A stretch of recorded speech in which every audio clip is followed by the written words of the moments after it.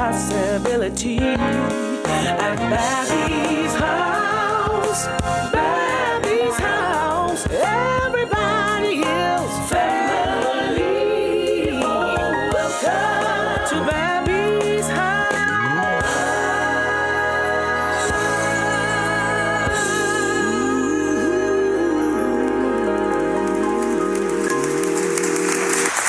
Hello, everyone, and welcome to Babby's house, where everybody is a member of the family, and that certainly includes you. Thank you for joining me today. I'm so blessed and honored that you take time out of your busy day to join me.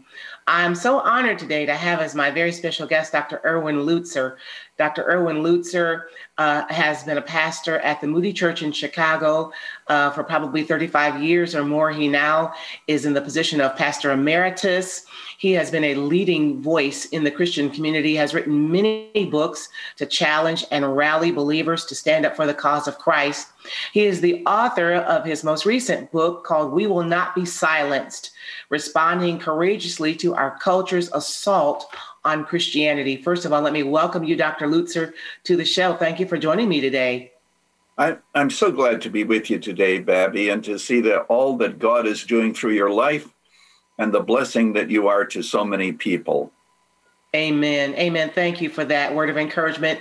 And likewise, Dr. Lutzer, I have been taking notes with you and on you and for you for decades. I've been a friend of the Moody Church. I've come to the Moody Church for Friday Night Sings. You're a part of my story. You're a part of the DNA of my ministry. And I thank you for the contribution that you've made to the church at large, but personally, I'm blessed for the contribution that you have made and put into my life as a believer and as a growing believer in the Lord.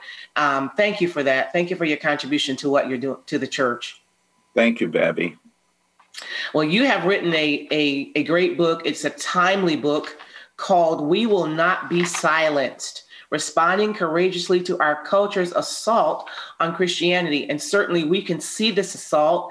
You don't have to be blind to see that the enemy has an assault on today's church. So tell us why you wrote this book called We Will Not Be Silenced.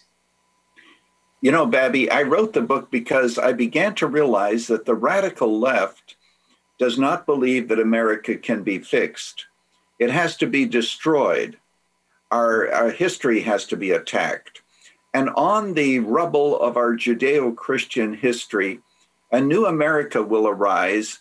It'll be free of racism and white supremacy and income inequality and so forth. And really, as I began to realize this is based on a view of cultural Marxism.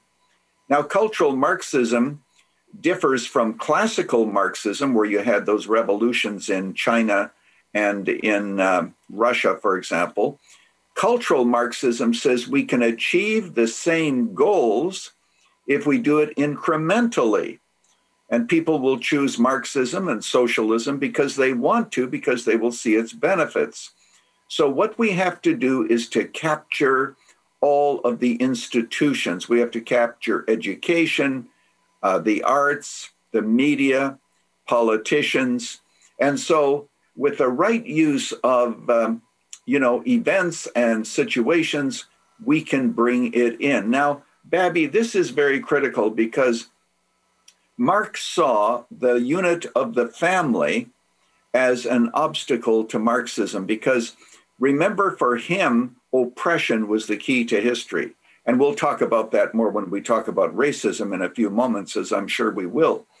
But what Marx said is, the family has to be destroyed because men oppress their wives, children oppress their children, parents oppress their children.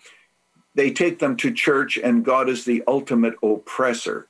So if we can get rid of oppression, people will live with such harmony, we won't even need laws.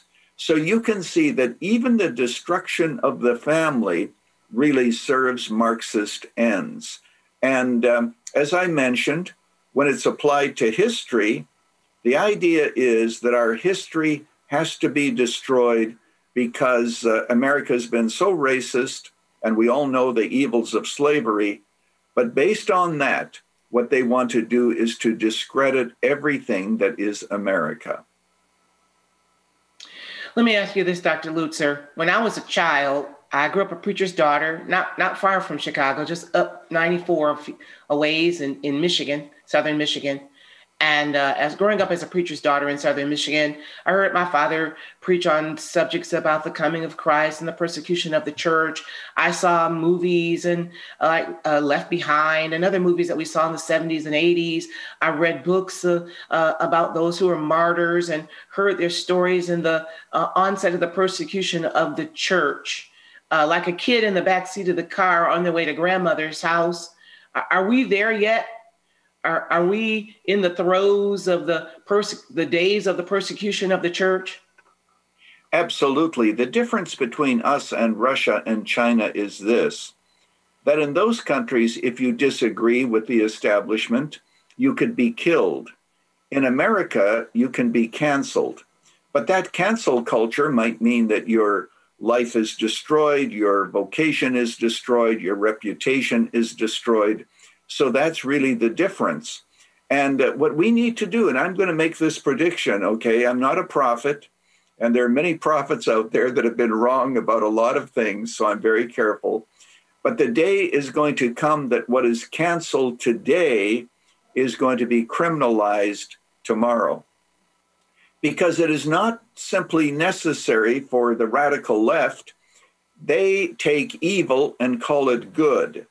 But their job is not yet finished. They also now have to take that which is good and call it evil. Now, that might seem extreme, but that's where we're going in our culture, and we need to be very careful about it. And, you know, I know that you would have an interest in this, and all of the other people also who are watching, the whole interest, for example, in race, because even Marxism is applied to racial issues. The intention of many of our universities when they have diversity studies is not to bring the races together, but to keep them separated, to keep them shouting at each other, to bring about a situation where the oppressed, here we go back to Marx again, overcome the oppressors. And that's the goal. And while I'm on the subject, I have to say that the Church of Jesus Christ actually has the answer for the racial issues. And then later on, we'll also go back to the freedom of religion issue that you mentioned a moment ago. And that is this, Babby. What we realize when we read the New Testament is there isn't that much difference between us because Yes. we are all sinners. We all come to the foot of the cross, acknowledging our great need in repentance and faith. We become members of the body of Christ. There are no black spaces and white spaces and brown spaces at the table of the Lord. And then we ask ourselves, what can we do together to make things better? That's the Christian answer to the issue of race. In other words, to put it very succinctly, Christianity says we don't have a skin problem, we have a sin problem. And that's really what divides us. So one of the reasons I wrote the book is so that parents would understand why is it that when I send my child to university, they come back hating America. And I explain that in the book as to what is taught in our universities so they might understand that. But it's resulted in what you brought up, namely Christians being targeted. And if I might say it very plainly, it's to the point where there is no place for Christians to hide. If you think of what is going on in our culture, there are so many pressures through laws, but also through culture, that Christians no longer are going to be able to remain neutral. They're going to have to declare themselves and take the consequences. Let me ask you this. In your title of your book, We Will Not Be Silenced, Responding Courageously to Our Culture's Assault on Christianity, one of the tactics that this movement uses is fear, and striking fear in those of us who are believers, those of us who love America for the reasons that she has been set high on a pedestal, the reason why she is considered a light in the midst of darkness, because our country is founded on biblical principles. Can you talk about the tactic to keep believers full of fear so that we will not speak out for the cause of Christ. Can you talk about that? That's a very important question. In my book, We Will Not Be Silenced, I do have a chapter on propaganda. And remember, the purpose of propaganda is to so shape people's view of reality that even when faced with a mountain of evidence, they will not change their mind. And there are two powerful forces. One is fear, and the other is hate. You know, when Hitler wanted to unify the German people, he made sure that they had someone to hate. That, of course, was the Jews. And then he used fear to keep people in line. And he talked about mass suggestion. Now, once again, I'm not saying that the radical left are Nazis. I think that that's extreme and we should not talk in those terms. But the same kind of propaganda is being used today. And even the pandemic is used as an instrument of fear. And when people are afraid, they can be led very easily. They will actually do what is happening in our culture today. Our culture is saying, we will keep you safe, but in order to do that, we need to take your freedoms away. And so what happens is you have individual freedoms being compromised. As you know, people are being deplatformed, and once somebody is being deplatformed, everyone else has to chime in to show that they are part of what is happening. And so fear is very important to keep people in line, hate and fear. And that's answering your question exactly. And of course, the Christian should respond to this very differently. I want to give you one example of what I call collective demonization. Collective demonization is, as I've already mentioned, where one person is deplatformed, everyone else has to follow suit. In Hitler's Germany, there were churches that would put up a Nazi flag on their door, signaling, when you come for Christians, don't come for us because we are on your side.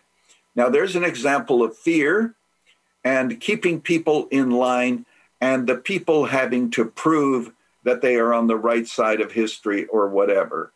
And certainly that is happening in our culture. Let me ask you this question concerning reconciliation. We're talking about some of the things, the moves of this Marxist power. Let's talk about what God is doing and what believers should be doing concerning celebrating reconciliation and the power of unity in the church. I was reading just the other day about in John chapter 17 how Jesus prayed that we would be one, just as Jesus and the Father are one. So I want to just bring out the fact that Jesus wants us to be reconciled to him, and he wants us to be reconciled and in unity with one another. Can you just highlight that? Just talk about the prayer of Jesus and how he wants us to walk in unity. You know, Babby, you have sung at Moody Church many times. That's where we got to know you. On any given Sunday, there were 70 countries of origin that were present at the Moody Church. And I used to tell them that we are actually gearing up for heaven, because in heaven, as it says in Revelation chapter 5, there are going to be people from every tongue and nation and language, and they are all going to be around the throne. And what unites us, to refer to the prayer in John 17, is the fact that we are indeed one in Christ. Now, the question is, how do we move forward? And the answer is absolutely we have to listen to one another. Because, you know, African-American brothers and sisters, as I have learned, they view things differently. They have different experiences. So let's try to understand one another. But then, having understood each other, we turn around and we say, what can we do to help each other and to help the under-resourced communities, say here in Chicago? Now, that is very different than what is being taught in the world. What is being taught in the world is that the oppressed have to overcome their oppressors. through constant conflict and constant accusations. That's not where we are at as believers. What we have to do is to move forward in Christ and show the world that indeed we are unified.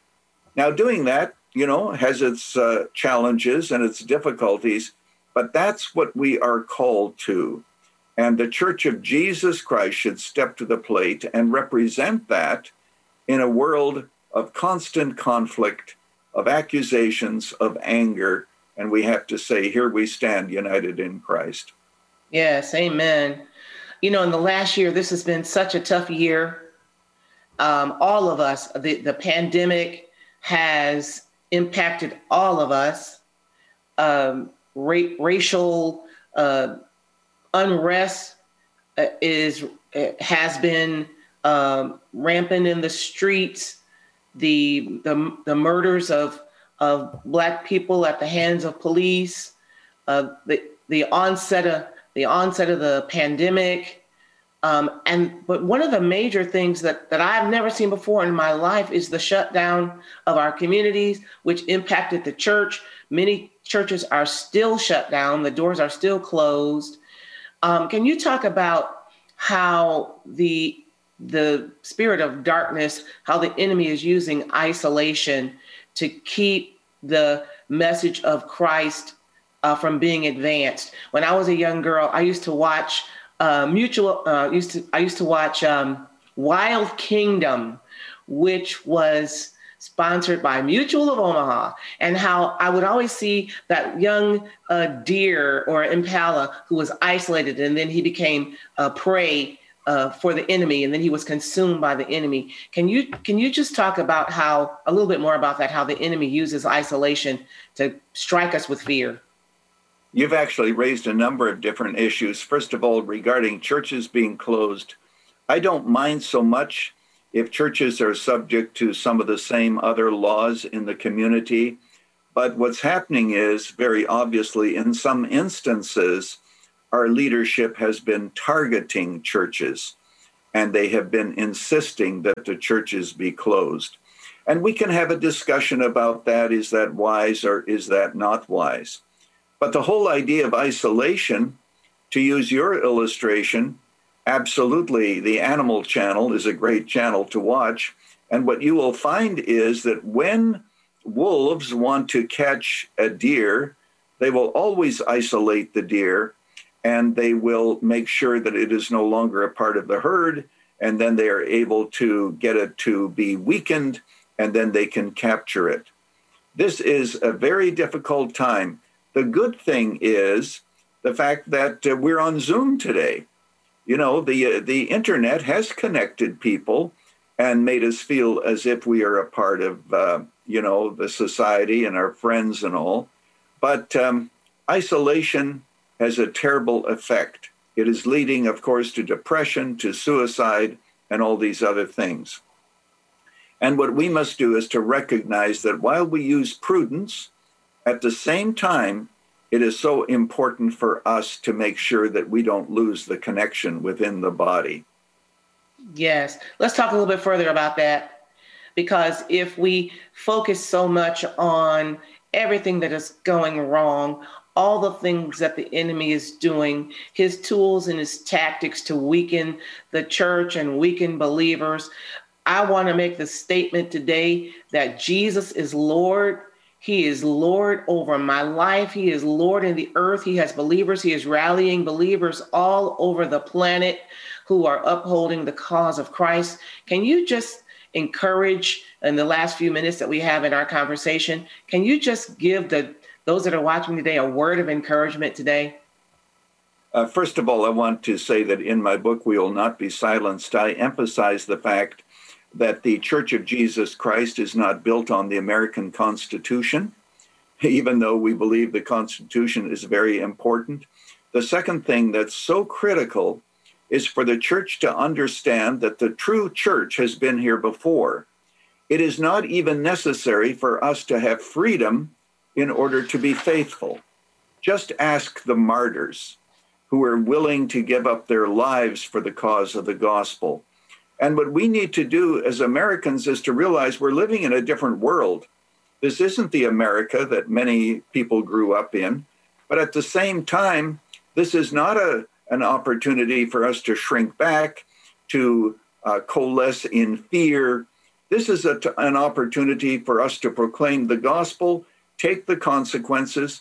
Businessmen have to be honest, even if they do lose their jobs.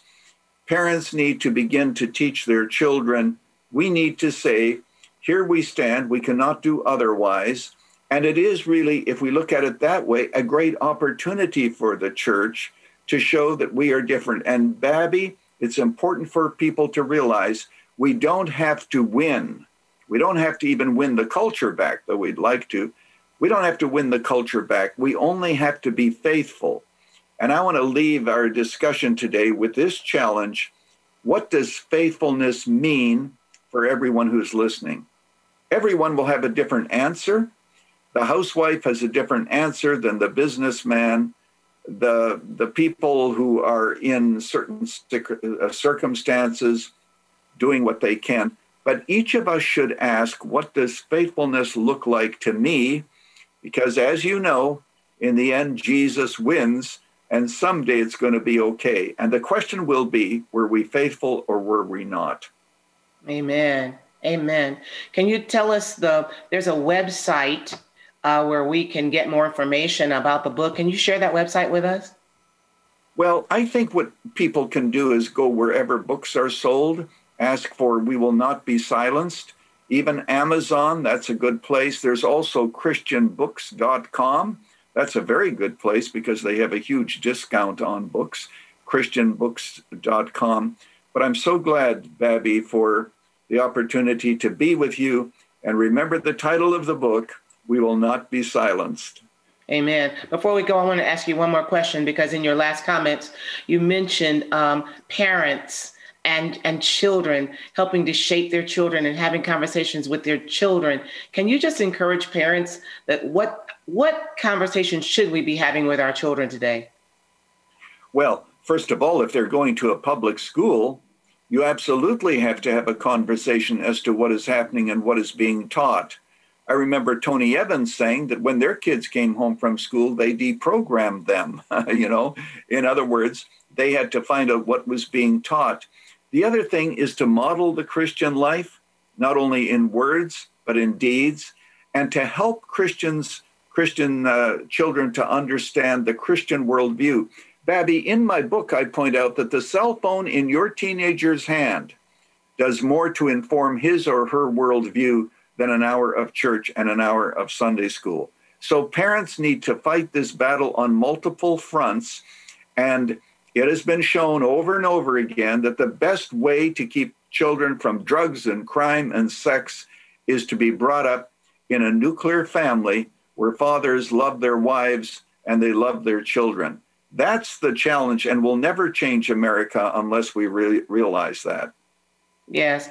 So in our last minute and a half that we have in our conversation, how can we be praying? I mean, this is, you can get easily overwhelmed if you look at this in a microscopic way, but how can the church be praying for believers today? Well, when you look at the New Testament, the Apostle Paul, in his prayers, prayed primarily for the church. And the last chapter of my book is entitled, where Jesus Christ said to the church at Sardis, strengthen what remains. And he goes on to say that the church, of course, no longer saw the world as an enemy, so it didn't influence the culture. The culture influenced the church. And Jesus spoke about that. But Babby, this is what he said. He said, but there are still some people in your church who have not soiled their garments, and they shall walk with me in white, for they are worthy. So what I do is I challenge Christians and say, are you among those to whom Jesus said, you have not soiled your garments, and you will walk with me in white? That's the challenge for the church, and that's where we need to stand. And from that, the courage comes. Well, thank you, Dr. Lutzer, for being my very special guest today. And thank you for sharing your book, We Will Not Be Silenced, Responding Courageously to Our Culture's Assault on Christianity. Thank you for challenging us to be a voice and a light in this dark world. Appreciate your visit today, all right? Thank you so much, Babby, and God bless you. God bless you too. And dear listener, we'll be right back after this break with more of Babby's House, so stick around for more of Babby's House to come.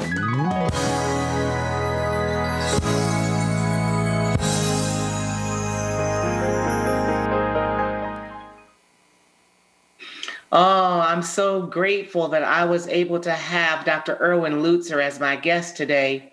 And, you know, these things can be overwhelming if we're not careful. But I want to leave you with an encouraging word from Galatians chapter 6, verse 9. It says this, and this is my word of encouragement to you. It says, let us not get tired of doing what is right, for after a while we shall reap a harvest of blessings if we don't get discouraged and give up. So, my friend, don't give up today. Stand firm. Stand on what you know from God's word and not on what you feel. And thank you so very much for watching Babby's House today. Go to my website at babby.com and check out all the encouraging resources we have there on the website for you. Well, God bless you. And thank you so very much for watching the show today. Pray for us. We'll be praying for you. Bye-bye for now.